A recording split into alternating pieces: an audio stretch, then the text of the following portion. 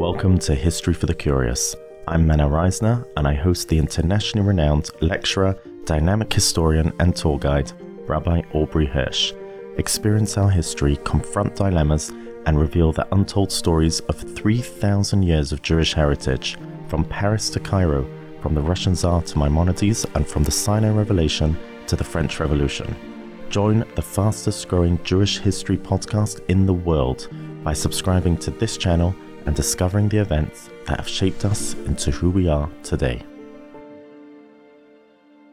Welcome back to what was originally planned to be our 100th episode special with guest speaker Rabbi YY Jacobson, and the interview we had with him was actually recorded 3 weeks ago. However, the topic, which is Mesiras Nefesh in Judaism, is obviously very relevant to the tragic ongoing situation in Israel, where Jews, both during the day of Shmini Atzeres, the 7th of October, and ongoing, have carried out remarkable acts of self-sacrifice. So the talk is very much still relevant. However, we put out the 2 podcasts before due to the ongoing situation. Rabbi Hirsch will be looking at this element of Mesiras Nefesh in relation to the situation we face in Eretz Yisrael currently. Yes, so perhaps to introduce the whole concept of Mesiras Nefesh, a literal translation of which is self-sacrifice, we need perhaps to define the difference between emunah and Mesiras Nefesh. Often we use these terms interchangeably, but when they're being used alongside each other, they do have different outcomes or meanings. Emunah is generally about something that exists or has happened in the past, and it's the idea of living with the past, accepting it, accepting how it will dictate the future, and often when I can't do anything about it, for example, when a loss was involved. Or it is a belief in something, ani mamin, faith.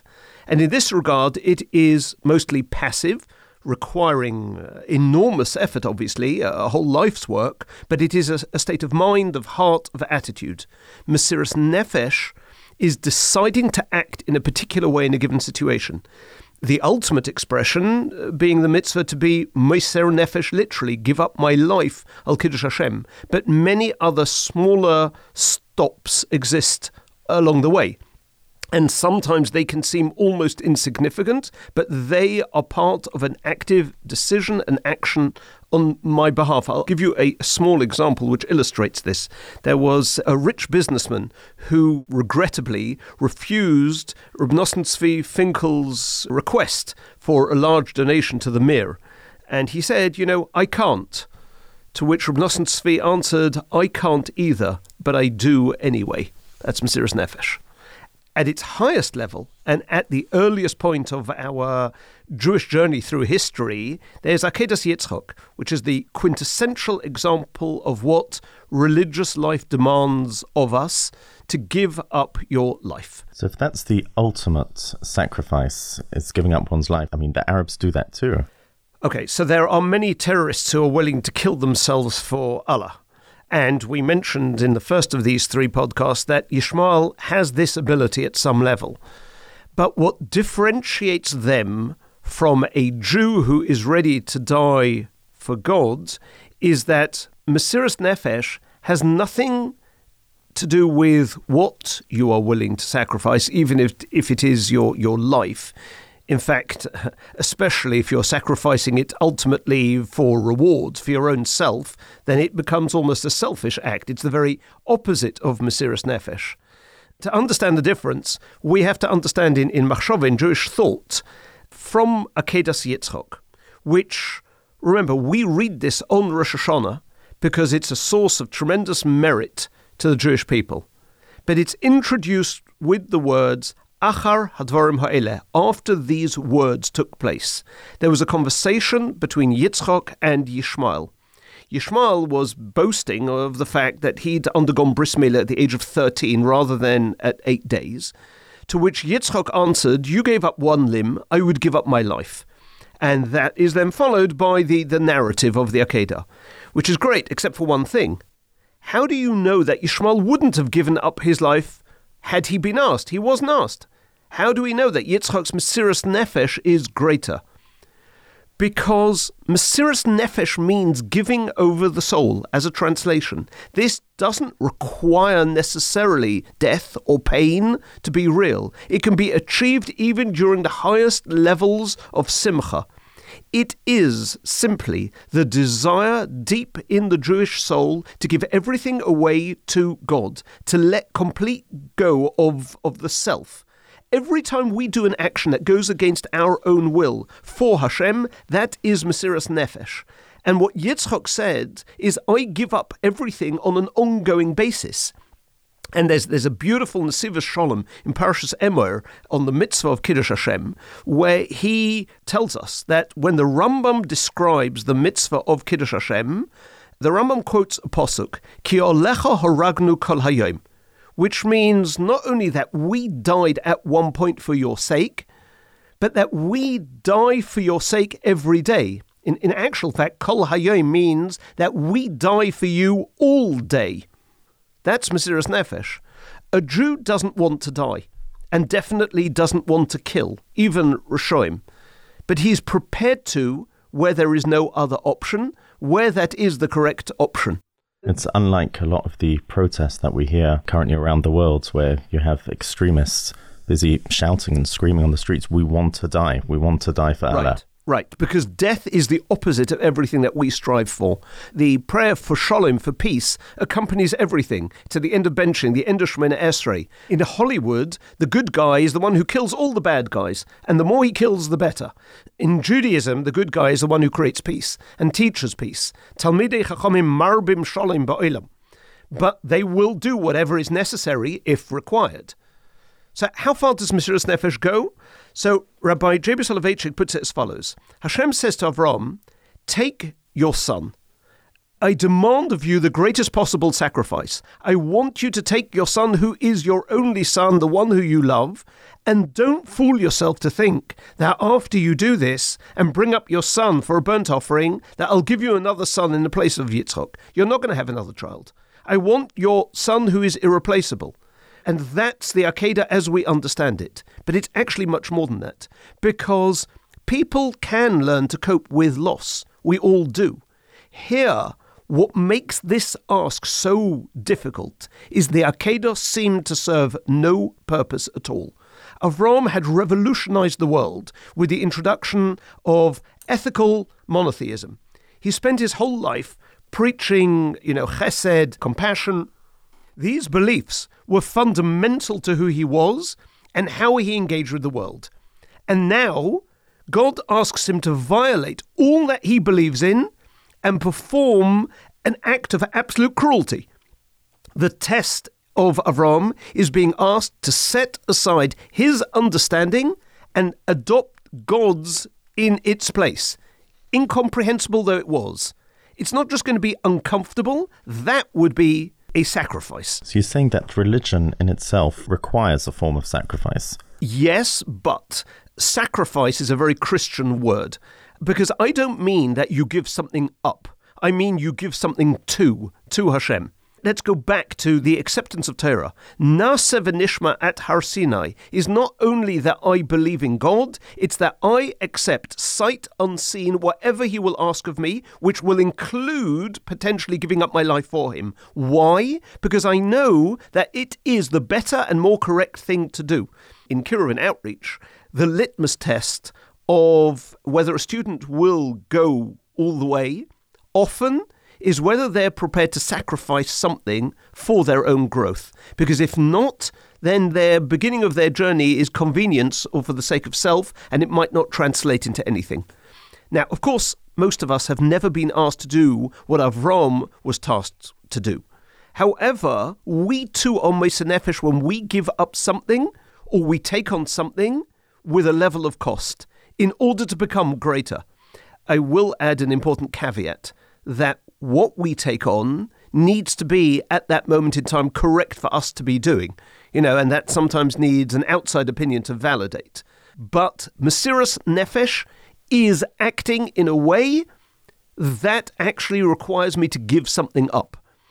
And in fact, taken to its highest point, the reason we have 3 cardinal sins for which we are required to give up our lives rather than transgress is because at that point, the alternative is so negative, so destructive, that the outcome is basically dictated to us. But what those 3 cardinal sins do is create the possibility for micro engagements, create the possibility for daily heroes.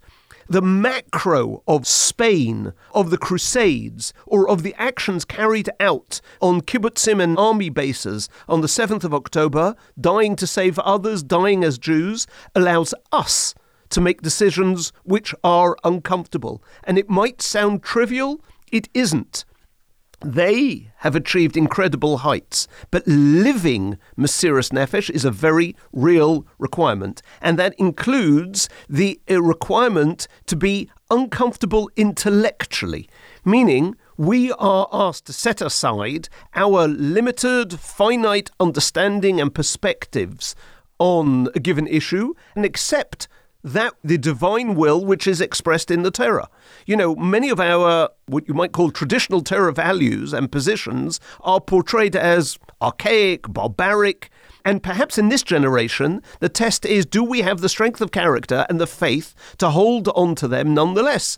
We need Mesiras Nefesh to overcome Yishmael, to do things. Why? Because God is truth and Torah is truth. So the average Jew who's living his life but doesn't feel an extreme resistance to his day-to-day in doing mitzvahs, whether it's in kindness or learning or whatever other spiritual activities he's busy with, if he doesn't feel like it's a struggle, does that mean he's not pushing himself enough? That possibly, but what I would actually say is I don't think that scenario exists. There is nobody who, be it the alarm clock waking you up at 7 o'clock in the morning because you've got to go to Shacharitz, there isn't a person who does not struggle, and we can't dismiss those struggles as being totally insignificant. They are real. Clearly, and perhaps to come back to your question, the more we do and the more there is resistance, the greater the Mesiras Nefesh. But Judaism is underlined by Mesiras Nefesh. I'll share a story with you from the famous book All for the Boss, which is about Mesiras Nefesh, concerning Rabbi Yaakov Herman, where nobody's life is in danger at any point. He sailed with his wife from the United States to Eretz Yisrael in 1939, in the middle of August, and they were supposed to dock at Haifa on Wednesday, August 30th. But mid-route, the captain receives orders that they should take a circuitous route because the waters of the Mediterranean Sea might have been mined because war was about to break out, and therefore, instead of arriving on Wednesday, they dock on Friday, 1 hour before Shabbos. And, the loudspeakers announce that everybody has to get off the boat and they have to take all their baggage and it's going to be unloaded on the pier and they've got to move off with it. And it's pandemonium. And it's about to be Shabbos. So Rabbi Herman grabs his suitcase that's got his Sefer Torah and his tefillin, and his wife takes her handbag, and they go over to the head customs officer, he's an English guy, and they say they can't deal with the baggage. He says, I've never desecrated Shabbos in my life. I'm not going to arrive in Eretz Yisrael and start my existence here by breaking Shabbos. It's impossible. Just stamp our passports, we'll pick up our baggage after Shabbos. So the officer says to him, how much baggage do you have here? He says, I've got 16 crates in the hold. So he said to him, do you realize you leave it here, it's going to be placed on the pier, no one's going to be looking at it. By tomorrow night, I can assure you that you're not going to find a shred of your belongings left. The Arabs will have stolen them. So Rabbi Herman says, I have no alternative, it's nearly Shabbos. And this officer, he's incredulous, and he calls over another English officer and he says, okay, fine, just stamp their passports, let them through. This rabbi, he's prepared to lose all his belongings because he's got to get there in time for his Sabbath. Fine. They take a taxi, they get to the house of the rabbi they're staying in just before, literally, candle lighting. And the entire Shabbos, Rabbi Herman is spiritually elated. And over again, he repeated, the boss, which was his name for Hashem, the boss does everything for me. What could I ever do for him? Now at last, I have the schus to give all for the boss, for his mitzvah of Shabbos and to be Mekadesh Hashem. That's Mesiras Nefesh, right? Wow. Motzei Shabbos after Havdalah, they go to the port. It's pitch black, and they see at the very end of the pier there's a little bit of light, so they walk over there, and there's an English voice that, rings out, who goes there? So Rabbi Herman says, we are passengers from the boat of yesterday. And the guard says, what's your name? Jacob Herman. So he says to him, well, Rabbi, it's about time you put in an appearance. I was assured that you'd be here the moment the sun set. I've been responsible for your baggage for these last 24 hours. My commanding officer said he would have my head if any of your baggage was missing. Please check to see that everything is here and sign and, get out of here because I'm exhausted, which is an incredible ending. But any time we take a course of action which is uncomfortable because it's MS, that's Mesiras Nefesh. Well, so to summarize, we don't ask for difficult times. We daven every day v'lo nisayon. But when it comes our way, we appreciate it because that is now an opportunity to show real Mesiras Nefesh. But I would say even less than that. Nisayon would indicate that it's, a trial where I'm being asked to really think this through and make that leap on a daily ongoing basis. Perhaps, getting out of bed is something that we all obviously have to learn to deal with on a daily basis, but something that does actually push me a little bit more than was the case is Mesiras Nefesh if it's done because it is MS. Thank you, Rabbi Hirsch. Now we're just going to move on to our Zoom recording. It's not as clear as our recording here, but I highly recommend you listen till the end. And Rabbi Hirsch, we're going to just finish off after the Zoom call with a quick ending. Rabbi Hirsch, this is a momentous occasion. What started as almost an experiment has now snowballed into a world-renowned history podcast with currently, Baruch Hashem, over 10,000 weekly downloads. In honor of this milestone, we reached out to Rabbi YY Jacobson and asked if he'd honor us and join our 100th episodes, and he very kindly agreed. Rabbi YY is probably the most well-known Orthodox Jewish speaker in the world. He has traveled extensively to all corners of the globe, educating, inspiring, spreading Torah wisdom in his very relatable way, which the audience instantly connects to. Our subject tonight is Jewish survival during the communist era, and I just want to thank you so much again, Rabbi YY, for taking the time to honor us with your presence here. Thank you. It's my honor and my privilege, especially to discuss a very painful chapter in Jewish history and also a very, very profoundly meaningful chapter in Jewish history in terms of the heroism that was displayed by some of our brothers and sisters. And it's something that's also dear to my heart because of my own family connection. Both of my parents were born in the former Soviet Union. My mother was born in a city called Kutaisi in Georgia, South Russia. My father was born in a city called Mamontovka, not far from Moscow. And both of my grandparents were arrested by the communists. One of my grandfathers was tortured badly, exiled to the Gulag, ultimately made it out, but not without tremendous torture and suffering and trauma and anguish that obviously affects us to this very, I'm laughing, but it obviously affects us to this very day. I also grew up, I would say many people my age grew up in communities of Holocaust survivors. I grew up in a community of Gulag survivors, meaning many of my community were in the concentration camps too, but I would say most of them were Russian Jews who suffered terribly under the Stalinist regime and made it out after the Second World War illegally. So I have to say that the culture in which I grew up was one that was saturated with stories and experiences and the residue of their terrible, terrible suffering under the communists. Now, this is a chapter not so well known, even to Jews who know the basics of Jewish history. The Holocaust was such a titanic event, and it eclipsed all the other Jewish suffering so profoundly that people don't know how much the Jews suffered in Russia. This is even before the Bolsheviks took over. Jewish life under the Tsarist regimes was miserable, the suffering.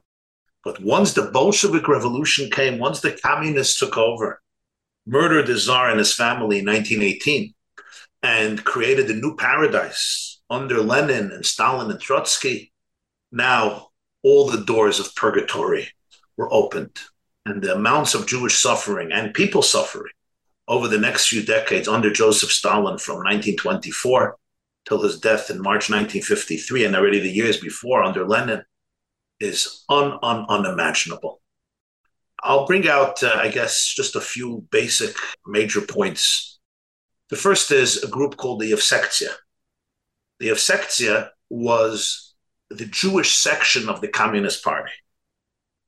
And let me tell you what the Yevsektia accomplished. What they call the Haskalah, the Enlightenment, couldn't do over 200 years to the Jewish people, the Yevsektia managed to do in 9-10 years. The Enlightenment that began in Western Europe and traveled to Eastern Europe changed the face of world Jewry. It created a whole new dimension in Jewish life. The divisions we are all familiar today, the reformers, Reform Jews and conservative Jews and Orthodox Jews, etc., etc. This is not from the times of Moses or Rabbi Akiva. This is all as a result of the Enlightenment in Germany and in France, etc. So it changed Jewish life, and certainly a huge amount of Jews, were secularized in their struggle to choose between their ancient Jewish identity and the new opportunities of the modern era. But nothing came close to what the Yevsektia did during the 10 years from 1919 to 1929 when Stalin got rid of all of them. The Yevsektia managed in 10 years to uproot almost every last vestige of Yiddishkeit, of Judaism, in the former Soviet Union. They did it brilliantly and strategically. The head of the Yevsektia was a man named Shimon Dimenstein. Story has it that he learned in Telz, that he got smicha. He was ordained as a rabbi from Reb Chaim Oizig Radzensky, the chief rabbi of Vilna, who was considered one of the seminal sages of the era. He passed away in 1940. The story has it that he is the one who ordained Dimenstein as a rabbi. And this man became one of the fiercest forces to uproot all of Judaism in the Soviet Union. They did it unbelievably successfully. Over the next 70 years, Judaism in the Soviet Union would go completely underground. And that which was left from it is a miracle beyond miracles. If you want to see a modern day Jewish miracle, I know Russia is not an easy place today, especially with what's going on. But if you go today to the Russia and you see the resurrection of Jewish life and Judaism in all parts of the Soviet Union, in my mind, this is a miracle akin to the splitting of the sea, if not greater. Literally every element of Yiddishkeit was cut down ruthlessly. My own grandfather was arrested and tortured. He was one of the emissaries of the previous 6th Lubavitcher Rebbe, Rabbi YY Jacobson, who succeeded his father, the 5th Lubavitcher Rebbe, in 1920. His father died in Rostov. His father told him, dark clouds are descending upon Russian Jewry. My son, be ready to sacrifice yourself, not just in potentiality, but in actuality. And his son lived up to his father's mandate, because most of the rabbis living there either went underground or left Russia. And that was the practical thing to do. It was impossible to do anything else. The Rebbe stayed there and literally built a complete underground clandestine network of Jewish schools and yeshivas and shuls, and sending books and sheichatim and mail. And his operation was something that is unimaginable. He built, the librarian of Chabad, Rabbi Levin, told me that the Lubavitcher Rebbe, Rabbi Yosef, built 600 underground Jewish schools. Now, you know how many people who in democracies build 1 Jewish school, 2 Jewish schools, 3 Jewish schools? It's already enough to give you a migraine until you retire. You're talking here under impossible circumstances. We have to understand that Stalin murdered anywhere between 20 and 60 million people. He killed more people than Hitler. The purges of Stalin were so frightening. And the Jews and religious Jews, never mind committed Jews who were dedicated to spreading Yiddishkeit, were primary targets. I want to share with you 2 humorous but very profound stories. There was a Jew I knew him personally. His name was Reb Mendel Futefas. He spent many years in the Siberian Gulag until Stalin's death. Stalin's death in 1953 eased things up. Life didn't become easy for Soviet Jews. With the Khrushchev and the subsequent dictators, life was horribly difficult, especially if you wanted to practice Judaism. But you couldn't compare it to Stalin. Stalin, if you blinked the wrong way, if you had a different opinion, if you even had a thought, he knew what you're thinking. And if he didn't know what you're thinking, he shot you just in case. So it wasn't a problem. Either he knew what you're thinking, and if he didn't know what you're thinking, just get rid of another person, right? It wasn't a big deal. Reb Mendel was sent to the Gulag, and he came out. He came out of the Soviet Union in the 60s. And he was a great storyteller. So he would share stories of life in Siberia. He was there over a decade. Most people died. The cold weather, you couldn't survive. You're talking about 70 below zero. That's according to our 70. It's crazy stuff. How do you survive? And you're working all day. They exhausted you. The typhus, illnesses, starvation. Very few people came back.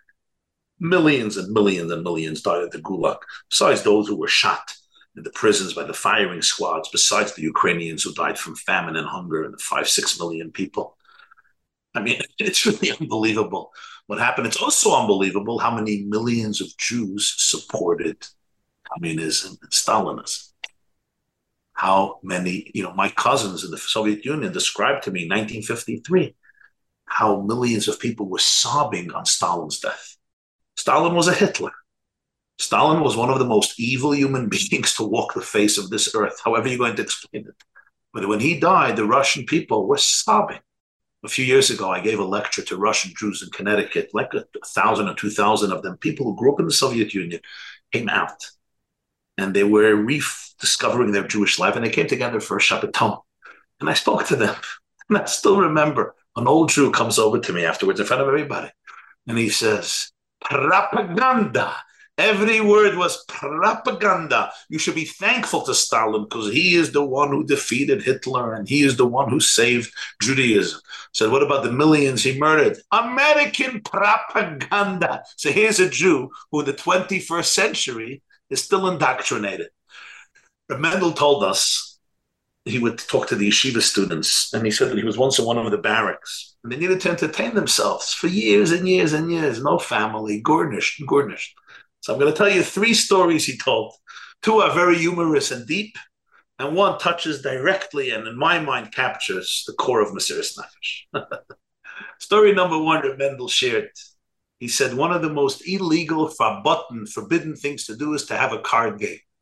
They didn't want this type of entertainment. But you're in the barracks from sunset, right? Now, they had to wake up early in the morning. They went out to the forests at dawn. But still, they like to play cards. But if you got caught, one of those cards, you can end up in solitary confinement. Either they can shoot you. You can end up in solitary confinement. They'll starve you to death. You're finished. You're chopped liver. Chopped liver would be treated with more dignity than you.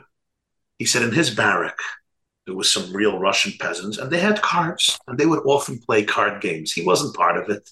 But Mendel was a real Chassidish Yid. He actually used to come to London a lot because he had a son who lived in London, Rebel Futafas, who he hasn't seen probably for decades. But in any case, passed away in 95, Reb Mendel.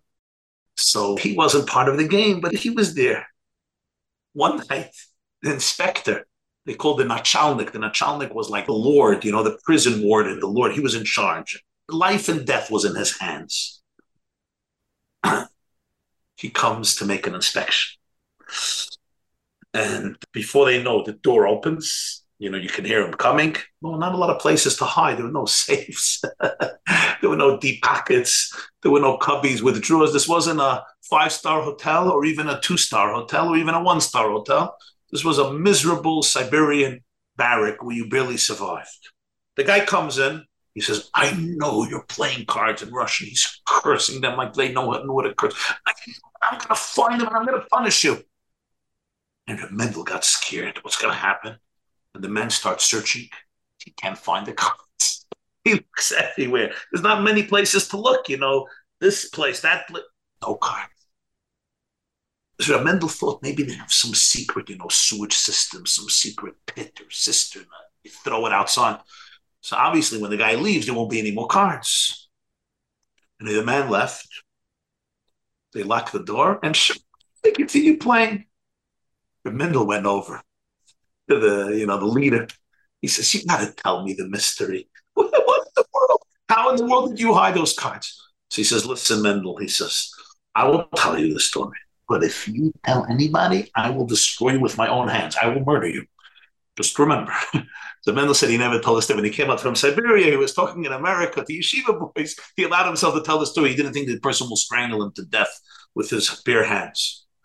And the man said, "We have here in this barrack one of the best pickpocketers of Moscow. So let me tell you what happens. The guy comes in, the nachalnik, the warden, the inspector comes in. Right when he comes in, this pickpocketer slips all the cards into his pocket, into the inspector's pocket. He searches everywhere. He doesn't think to search in his own pockets. Right before he leaves, our pickpocketer takes it out of his pockets. He leaves and we continue to play. Reb Mendel used to turn to the boys. I could get emotional when he would say, "Boys, it taught me one of the deepest lessons of my life. We're all looking in other people's pockets. I'm looking for happiness in your pocket, for success in your pocket, for meaning in your pocket. The only pocket I don't think to look in is to my own." He said, "But that's where your cards are. Your cards are nowhere else." He shared once how a non-Jewish Russian peasant, told him that he's planning to escape.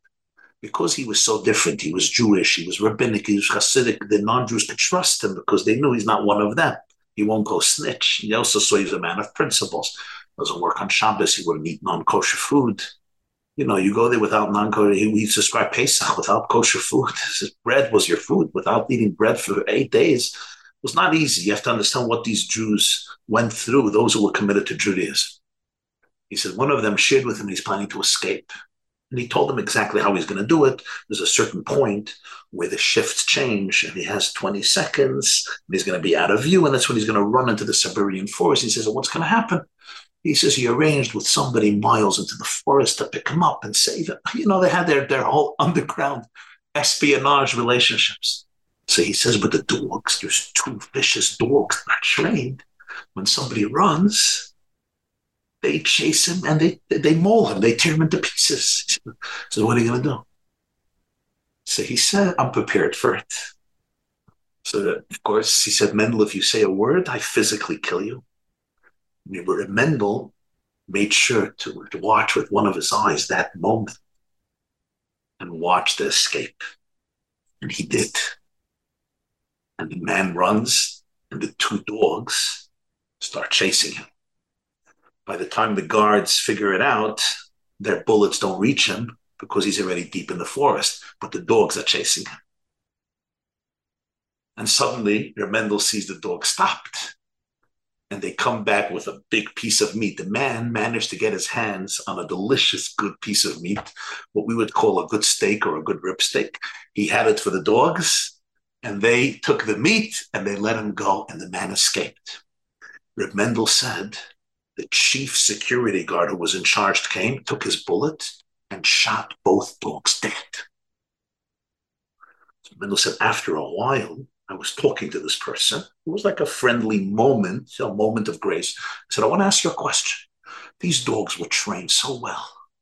Why'd you shoot them? And the man said like this, the man told him this. He said, these dogs were trained for that moment when that lowlife ran away, they were supposed to chase him. And the fact that at that moment, a piece of meat was more important than doing their mission, they deserve to die. I don't need them. And then Mendel turned to the yeshiva students and he said, life is a school. The circumstances of life develop all the skills you need to fulfill your mission. And then will come the moment when your mission needs to be fulfilled and somebody will throw a piece of meat. Don't run after the meat. Keep your eye on the mission. So here you're talking about a Jew who suffered so much and yet took all these stories and turned them into life lessons for young American or British or Israeli kids who grew up in freedom to teach us. But there's one story, he said, that I think captures so much. And that is, he said, one night in the barrack, the prisoners were talking. And one of them said, look what came of me.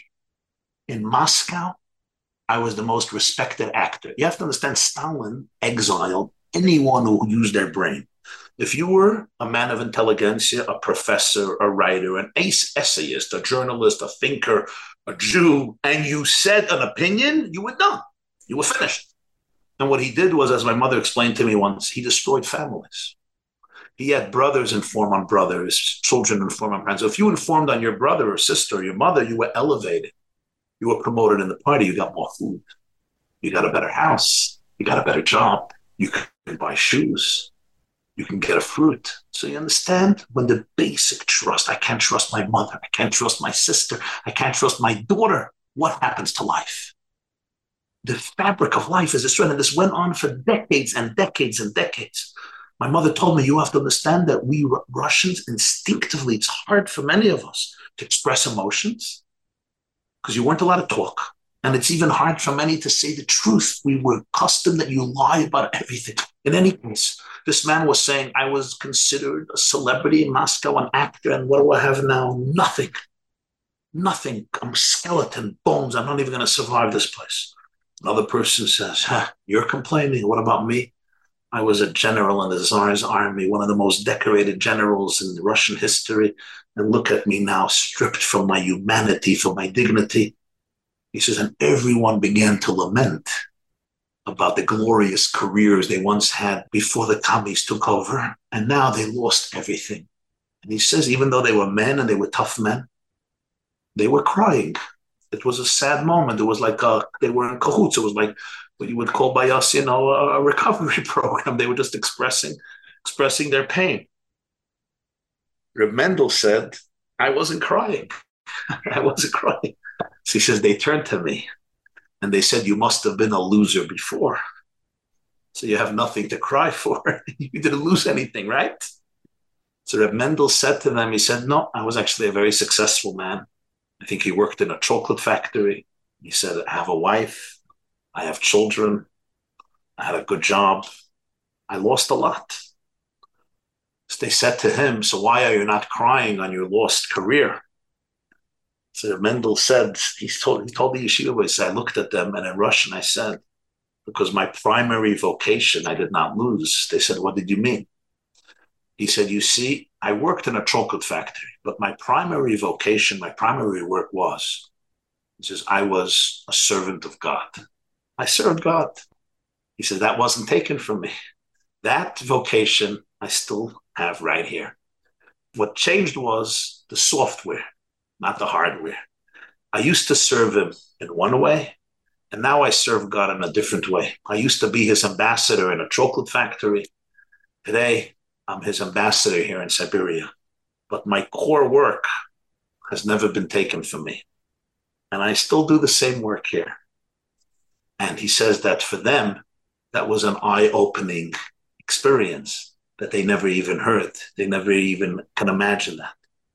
And in my mind, I think that sentiment really captures the essence of what this journey meant and means for so many Jews in their struggles through life, whether it relates to the Soviet era or it relates to other eras, or it relates to us in our era with our own challenges.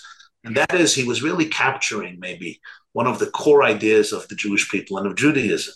Circumstances may change. Some days may be great and some days may be difficult. Some days may be glorifying and enthralling, and some days may be depressing and horrible, and may I say even hellish. But he had an anchor. He was anchored, and that's what Mesiras Nefesh is. He was anchored in the idea that he is not here by mistake, and he is a shliach. In Chabad lingo, he's a shliach of Hashem, and shlucha shel adam k'maisai. He may have been sent to a very, very difficult place, and a grueling task lie ahead of him. But as I always tell my students, when the soldier woke up in June 1944 in Normandy with casualties all around him, the soldier never said to himself, oh, I wasn't such a bad boy. Why did they send me to this crazy place? The soldier understood that he wasn't punished. He was sent.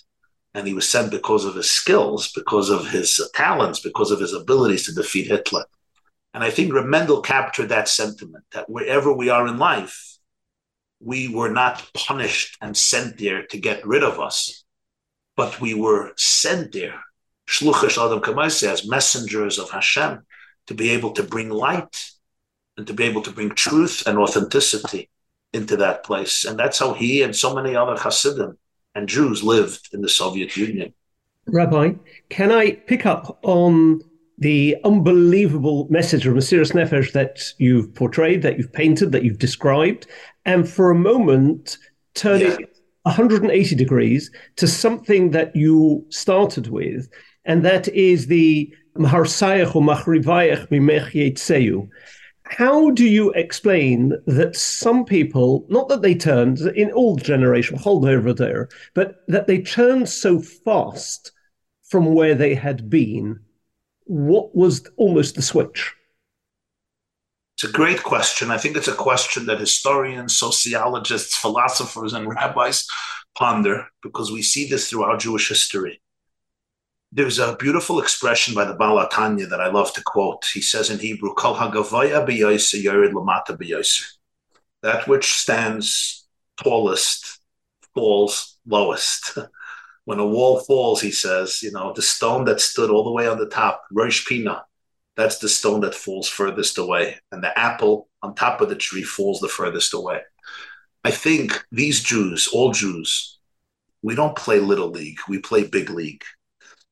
If you look at the 100 years, right, the 100 years from 1800 to 1900, 1850 to 1950, if you look at those 100 years, you will find that those were the 100 years when Jews, for the first time in 2,000 years, were shocked by new opportunities. In their own mind, at least, the walls of the ghetto crumbled, and they were given the opportunity to participate in the conversation of mankind.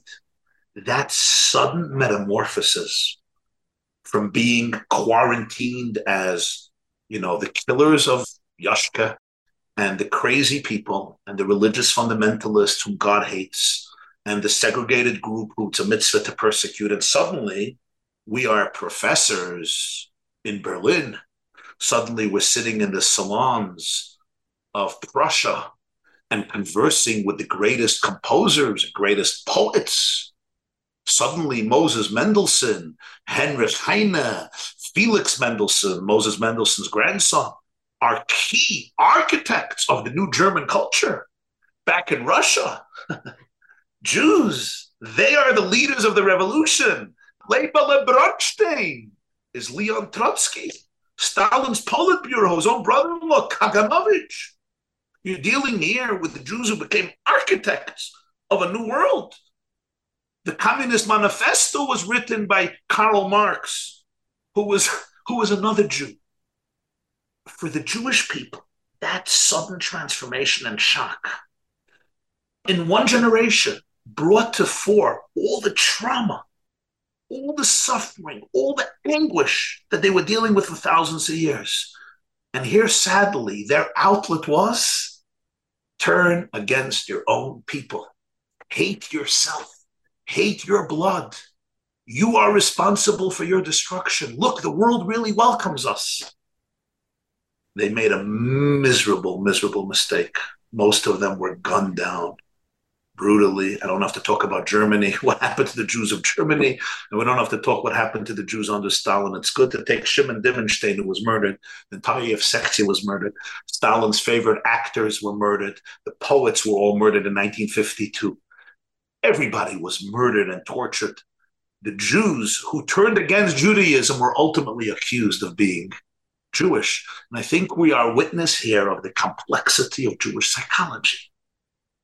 I always tell my students, a Jew who grows up not really internalizing the message of Torah to understand himself and his people and the world around him is like Mozart growing up in a home without a piano.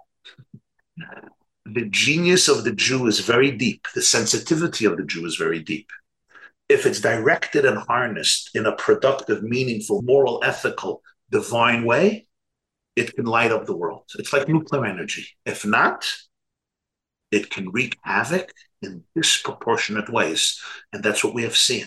All that energy, all that creativity, all that loftiness turned against themselves with such venom, with such passion.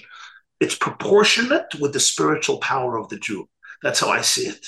The very same spiritual power that fueled the Lubavitcher Rebbe in Russia, the previous Rabbi YY Jacobson, was the same spiritual power that fueled these people to fight him. In fact, in 1927, when he was arrested, 2 Jews came to arrest him in the middle of the night. One guy's name was Nachmanson, one guy's name was Lulav.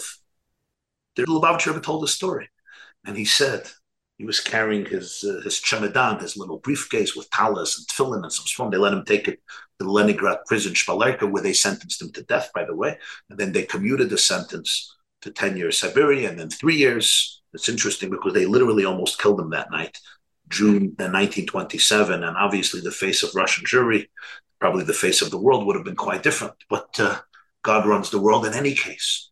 So the Rebbe was holding it. So one of them, Nachmanson, turns to him and says these words, Rebbe, my grandfather was your grandfather's chassid. His grandfather was a Chabad Lubavitch chassid of the 4th Chabad Rebbe.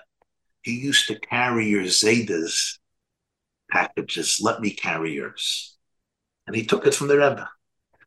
And the Lubavitcher Rebbe stared at him and took it back and said, no, your grandfather followed my grandfather where he wanted to go. You want me to follow you where you want to go. You don't have the privilege of taking it. He took it back. The Rebbe would not let him take that dignity from him and use this cynical quip of saying, oh, my grandfather was a... So you're talking about children, grandchildren, not just of religious Jews. Most of them had a cheder education, yeshiva education. They spoke a perfect Yiddish. But they could not forgive themselves for being Jewish. You know, Rabbi Yaakov, they tell a story, it's fascinating. Rabbi Yaakov Maza was the rabbi of Moscow. Maza is Mem Zayin Aleph Mizera Aaron HaKayin. Another interesting Jew who had the same name was Jackie Mason. Jackie Mason is Yaakov Maza, just for Broadway. Jackie Mason sounds better than.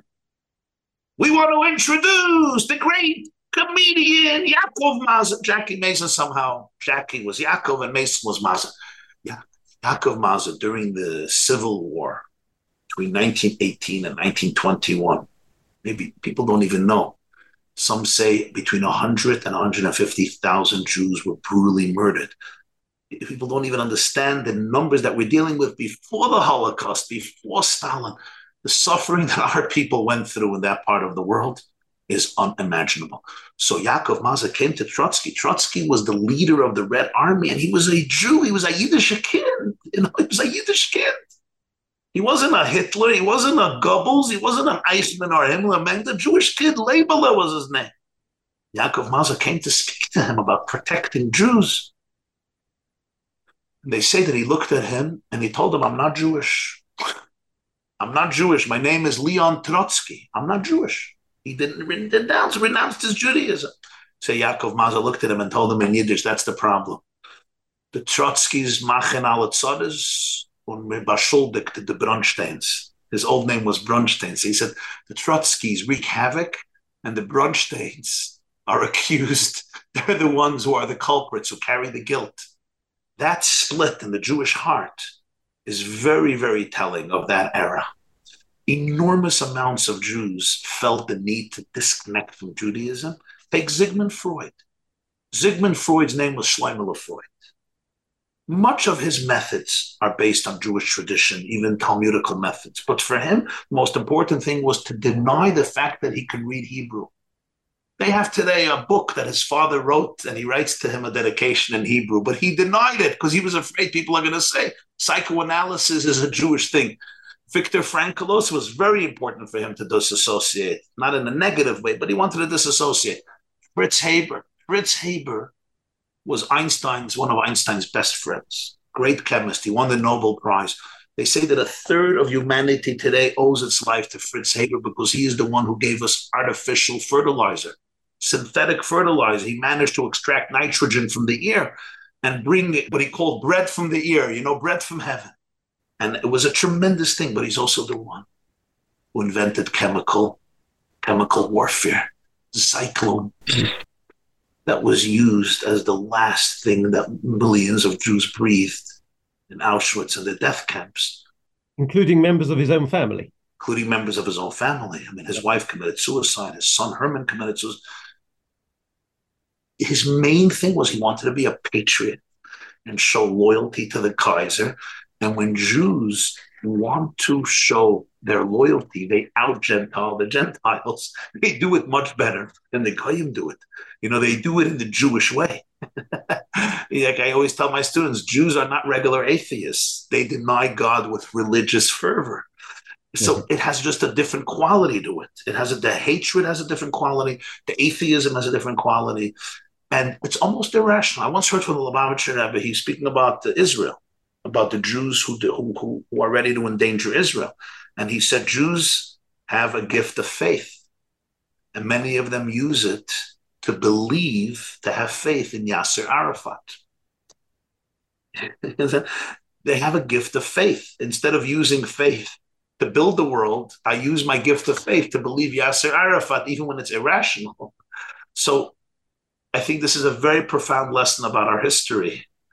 When Jews are not imbued with what Yiddishkeit really is and what Torah really is, we can become a very dangerous people. We're revolutionaries by spirit.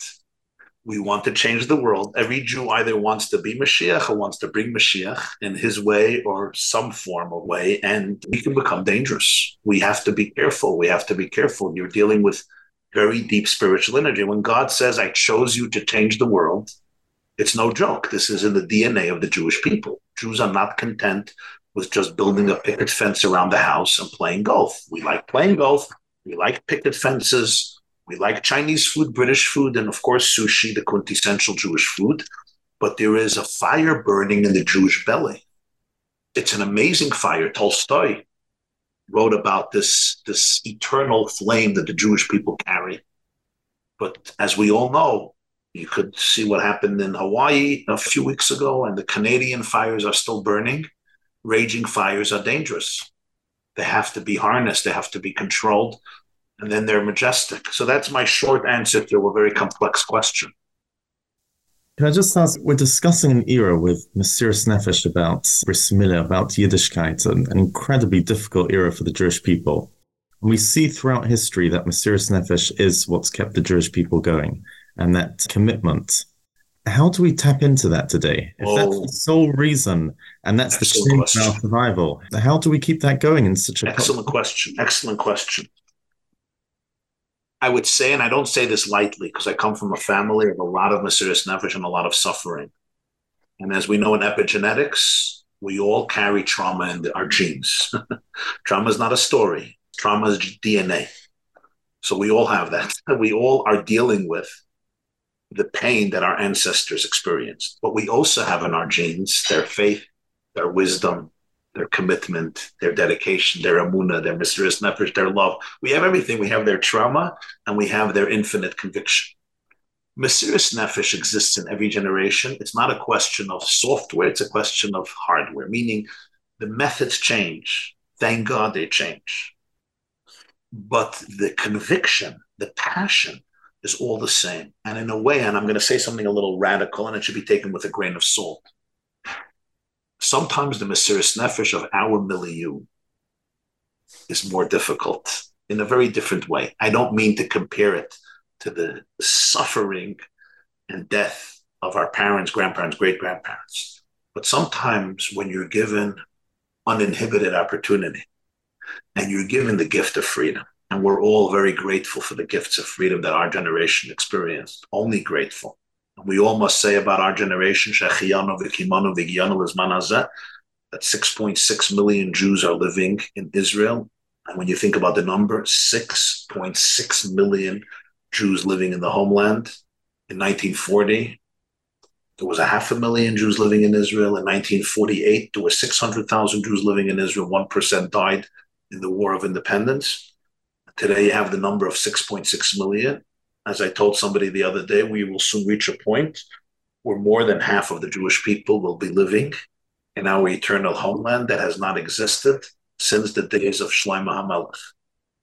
So people should understand the miracles and the fact that we have freedom around the world with all the anti-Semitism, with all the problems. I don't mean to minimize anything, God forbid, and the tragedies and the challenges that we have emotionally, spiritually, financially, psychologically, etc. It's important to celebrate and to be grateful for the opportunities we have. But there is a Mesiras Nefesh today of a different kind, but no less serious and no less urgent. The Lubavitcher Rebbe would say, I grew up at the feet of the Lubavitcher Rebbe. He would always say this. He grew up in Russia, so he knew what it was like. He was born in 1902 in Ukraine under Tsarist rule. He was a teenager in 1917 during the Bolshevik Revolution. His father suffered a lot. His father was exiled in Kazakhstan, died in exile. Most of his family was killed in the Holocaust during Ukraine, but they suffered a lot.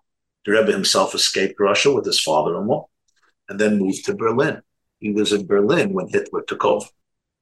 The Rebbe then escaped to Paris, and he left Paris when the Nazis took over. So he lived through literally all the major upheavals of the generation, and then he moved to America.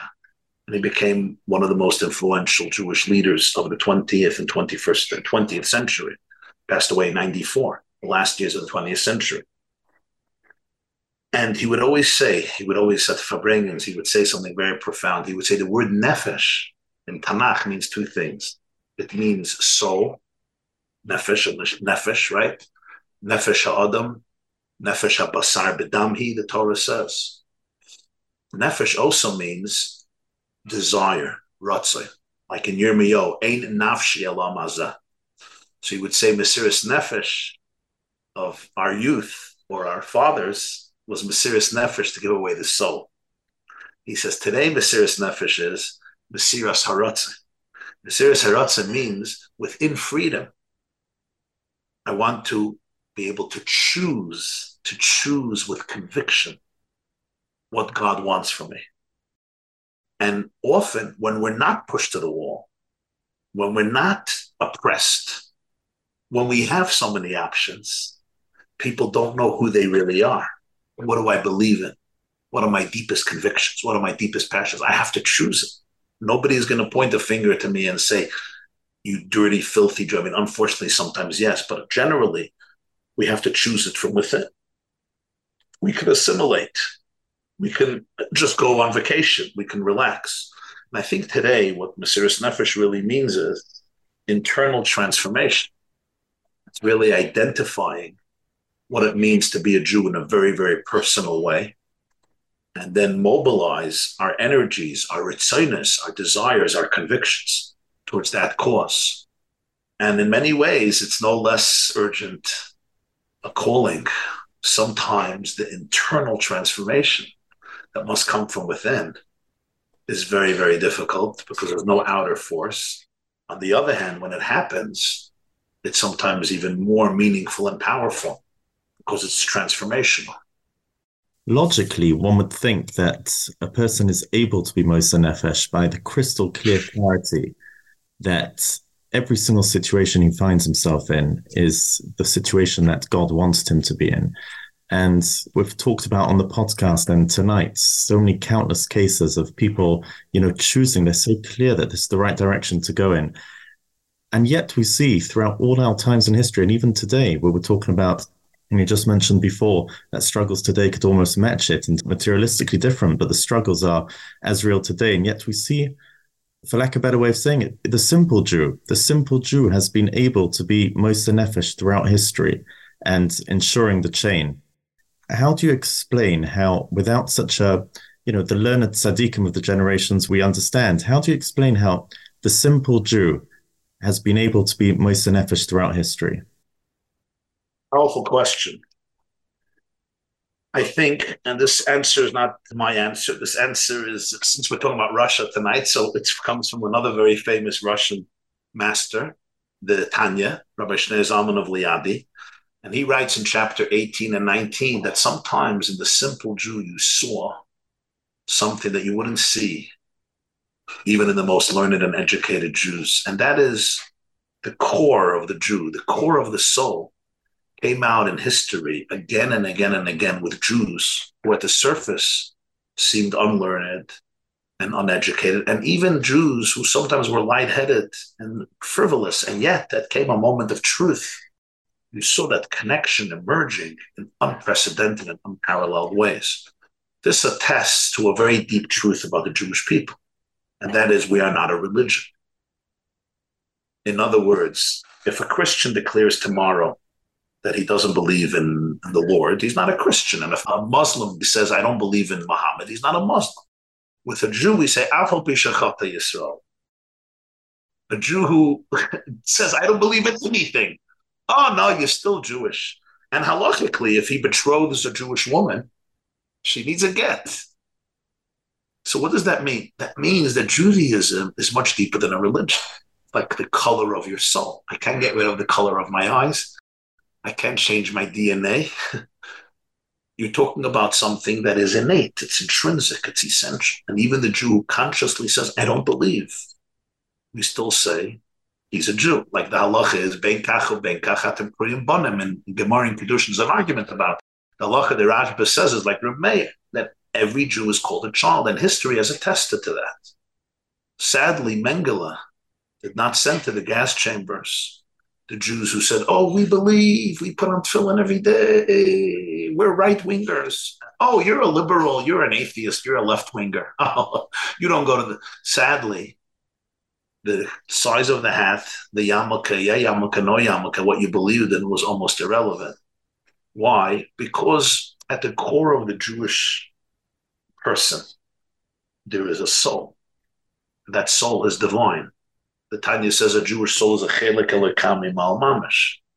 And that's equal in the greatest and most holy Jew and the simplest Jew. And every man, woman, and child. Sometimes with the simple Jew, he's not so sophisticated, so it's even more acute. It's even more revealed. And throughout history of seeing that Jews, you wouldn't expect it from them. But that core, when it emerged, it was capable of doing incredible things. You could see it even in Israel. In Israel, there's a tremendous split today with demonstrations and fighting, right? But when they go to war, things change.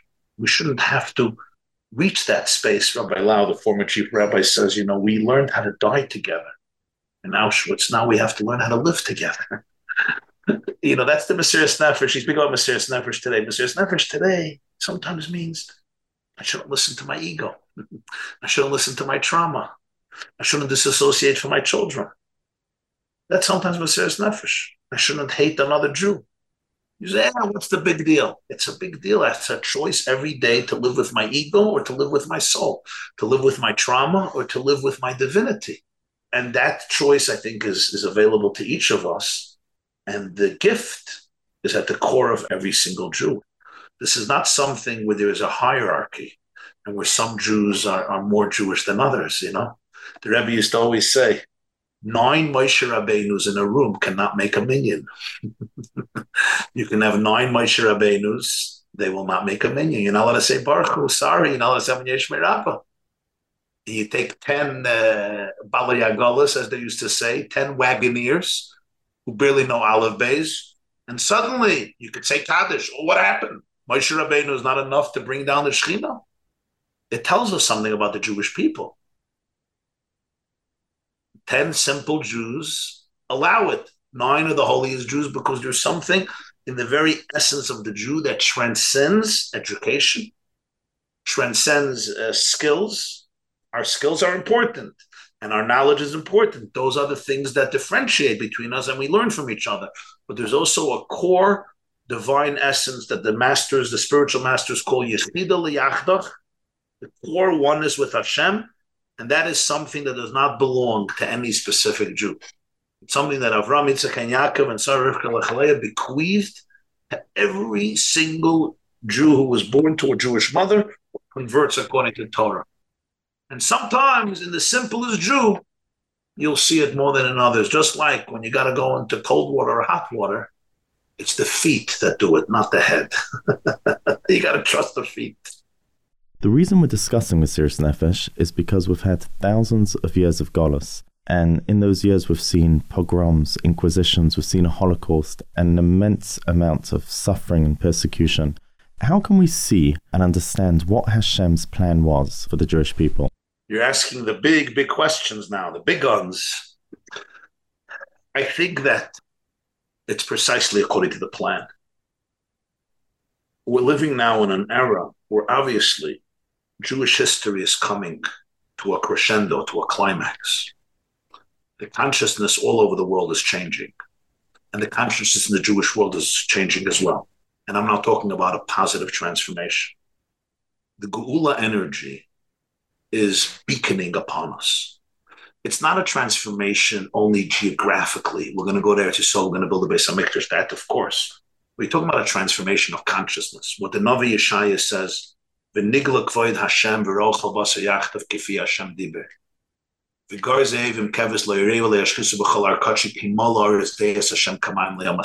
primary element of Geula, Jewish thought, is an expansiveness of consciousness where we perceive humanity, the planet, and the cosmos as one. The Baal Shem Tov used to say, Shema Yisrael Hashem Elokeinu Hashem Echad.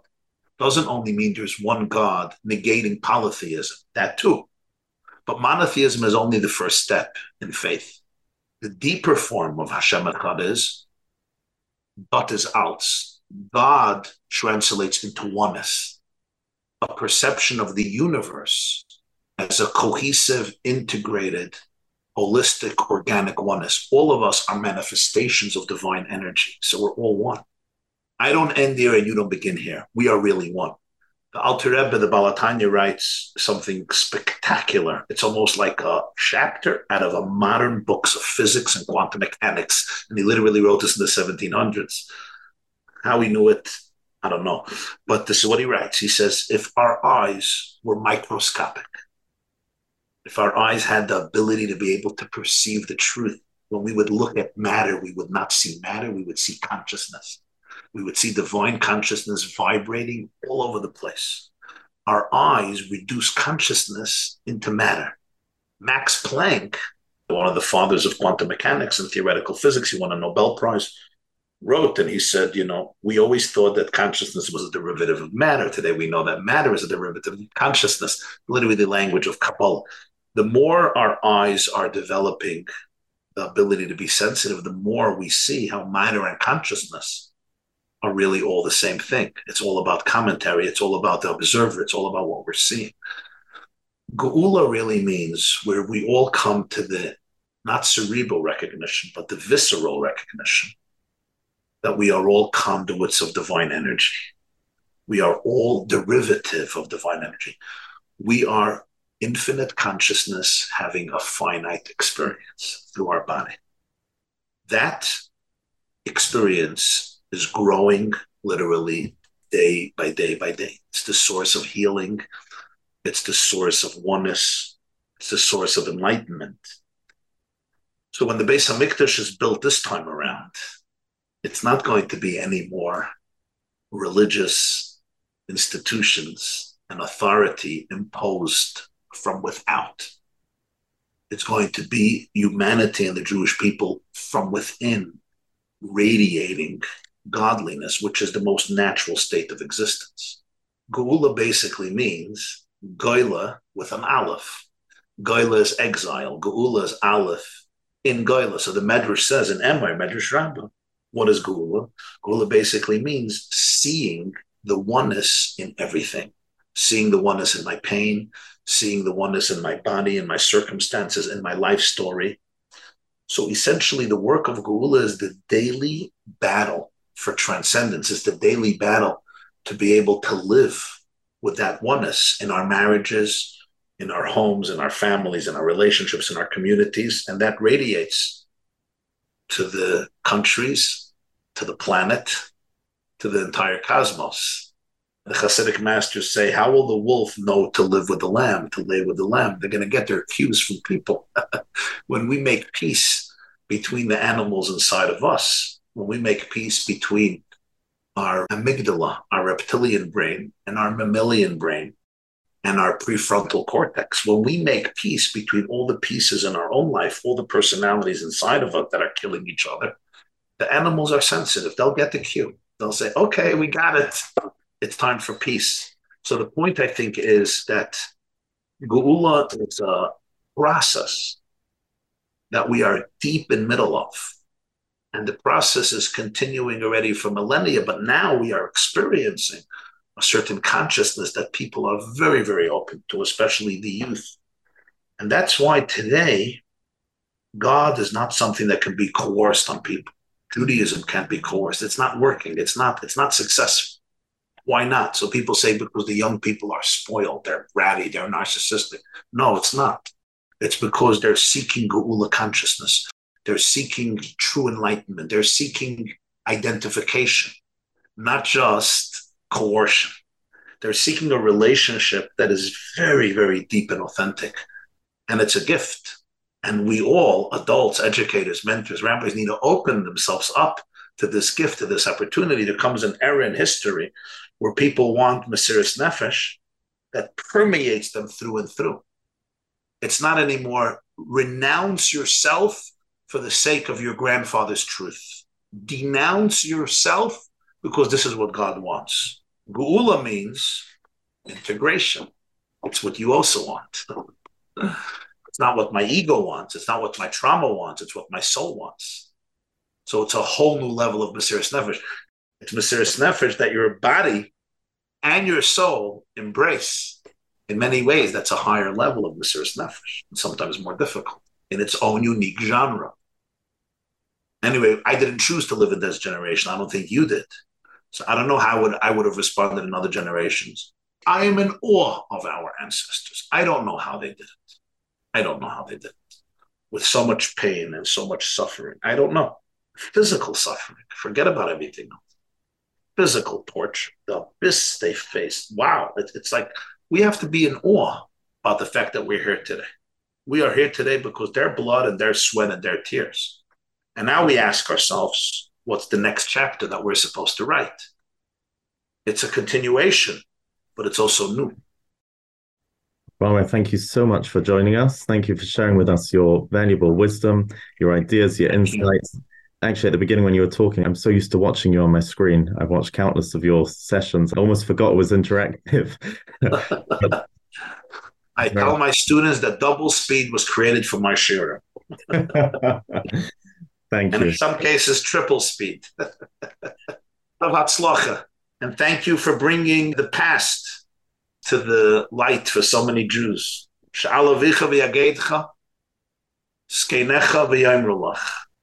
Thank you. Okay, so having heard such a beautiful explanation and insight into a period of history of Mesiras Nefesh, I'd like to end with one last point and perhaps bring it back to the situation that we are going through at the moment. The Western world has heroes, people who potentially risk everything, but sometimes that is problematic. There is an article that I came across about a documentary called Walking into Thin Air, a true story about a group of men and women who go on an expedition to climb to the top of Mount Everest. A Japanese businesswoman, a pathologist, a mailman, and 9 others who each paid $65,000 to realize the greatest dream of their life, stand on top of the earth. And, they meet up with their guides and the rest of the expedition at the bottom of the mountain, and they're told there's Camp 1, Camp 2, Camp 3, Everest is 30,000 foot high. And at that point, the wind chill factor is 100 degrees below zero. And basically, from Camp 3 upwards, it's impossible to survive without oxygen. And one wrong step means death. So they have a term there. Reaching the top of the mountain is called summiting. That's the goal. And 90% who set out don't summit. In fact, many of those who do don't come home anyway. And walking into thin air is a sad story because 5 of the climbers don't make it back. Basically because they think themselves to be invincible. Now, we sometimes look at people that attempt this climb as heroic. I mean, let's face it, they possess some of the, loftiest attributes known to mankind. Perseverance, self-confidence, willpower, and a drive that's almost spiritual.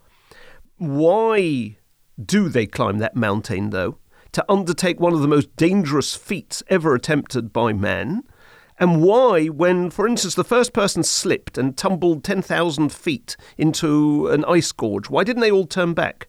When they reached Camp 3 and they saw evidence of hundreds of years of people who died on the mountain, why did they keep on going? Because they need the satisfaction of touching the flagpole at the end. Maybe they'd end up on some TV talk show. Now, determination and strong backbone can be the ingredient of true greatness, or it can be stupidity.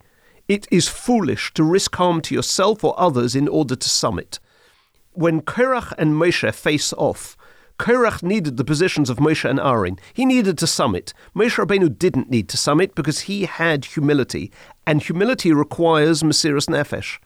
Acting with perseverance and courage and self-sacrifice doesn't necessarily mean acting with nobility. We can be driven, but to what end? We can persevere, but there has to be a just purpose. Heroism needs integrity in order to do simple things right. And it's often at times when the world rejects it, when the world scorns this old-fashioned nation. Standing up for Judaism, whether privately or in public, is the response to Yishmael.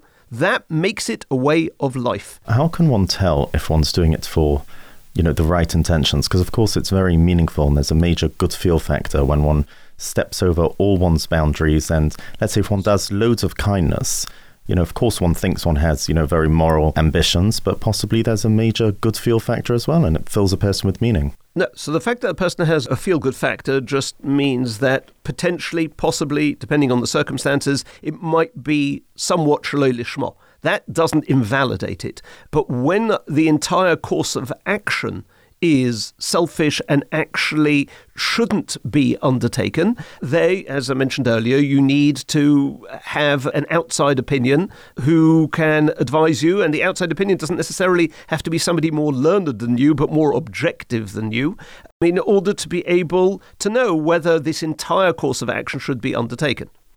We have, at the very beginning of our nation's history, Nachshon ben Aminadab. He's at the Yam Suf. And that first act of Klal Yisrael, almost, when we leave Egypt, is Mesiras Nefesh. He's prepared to give up his life.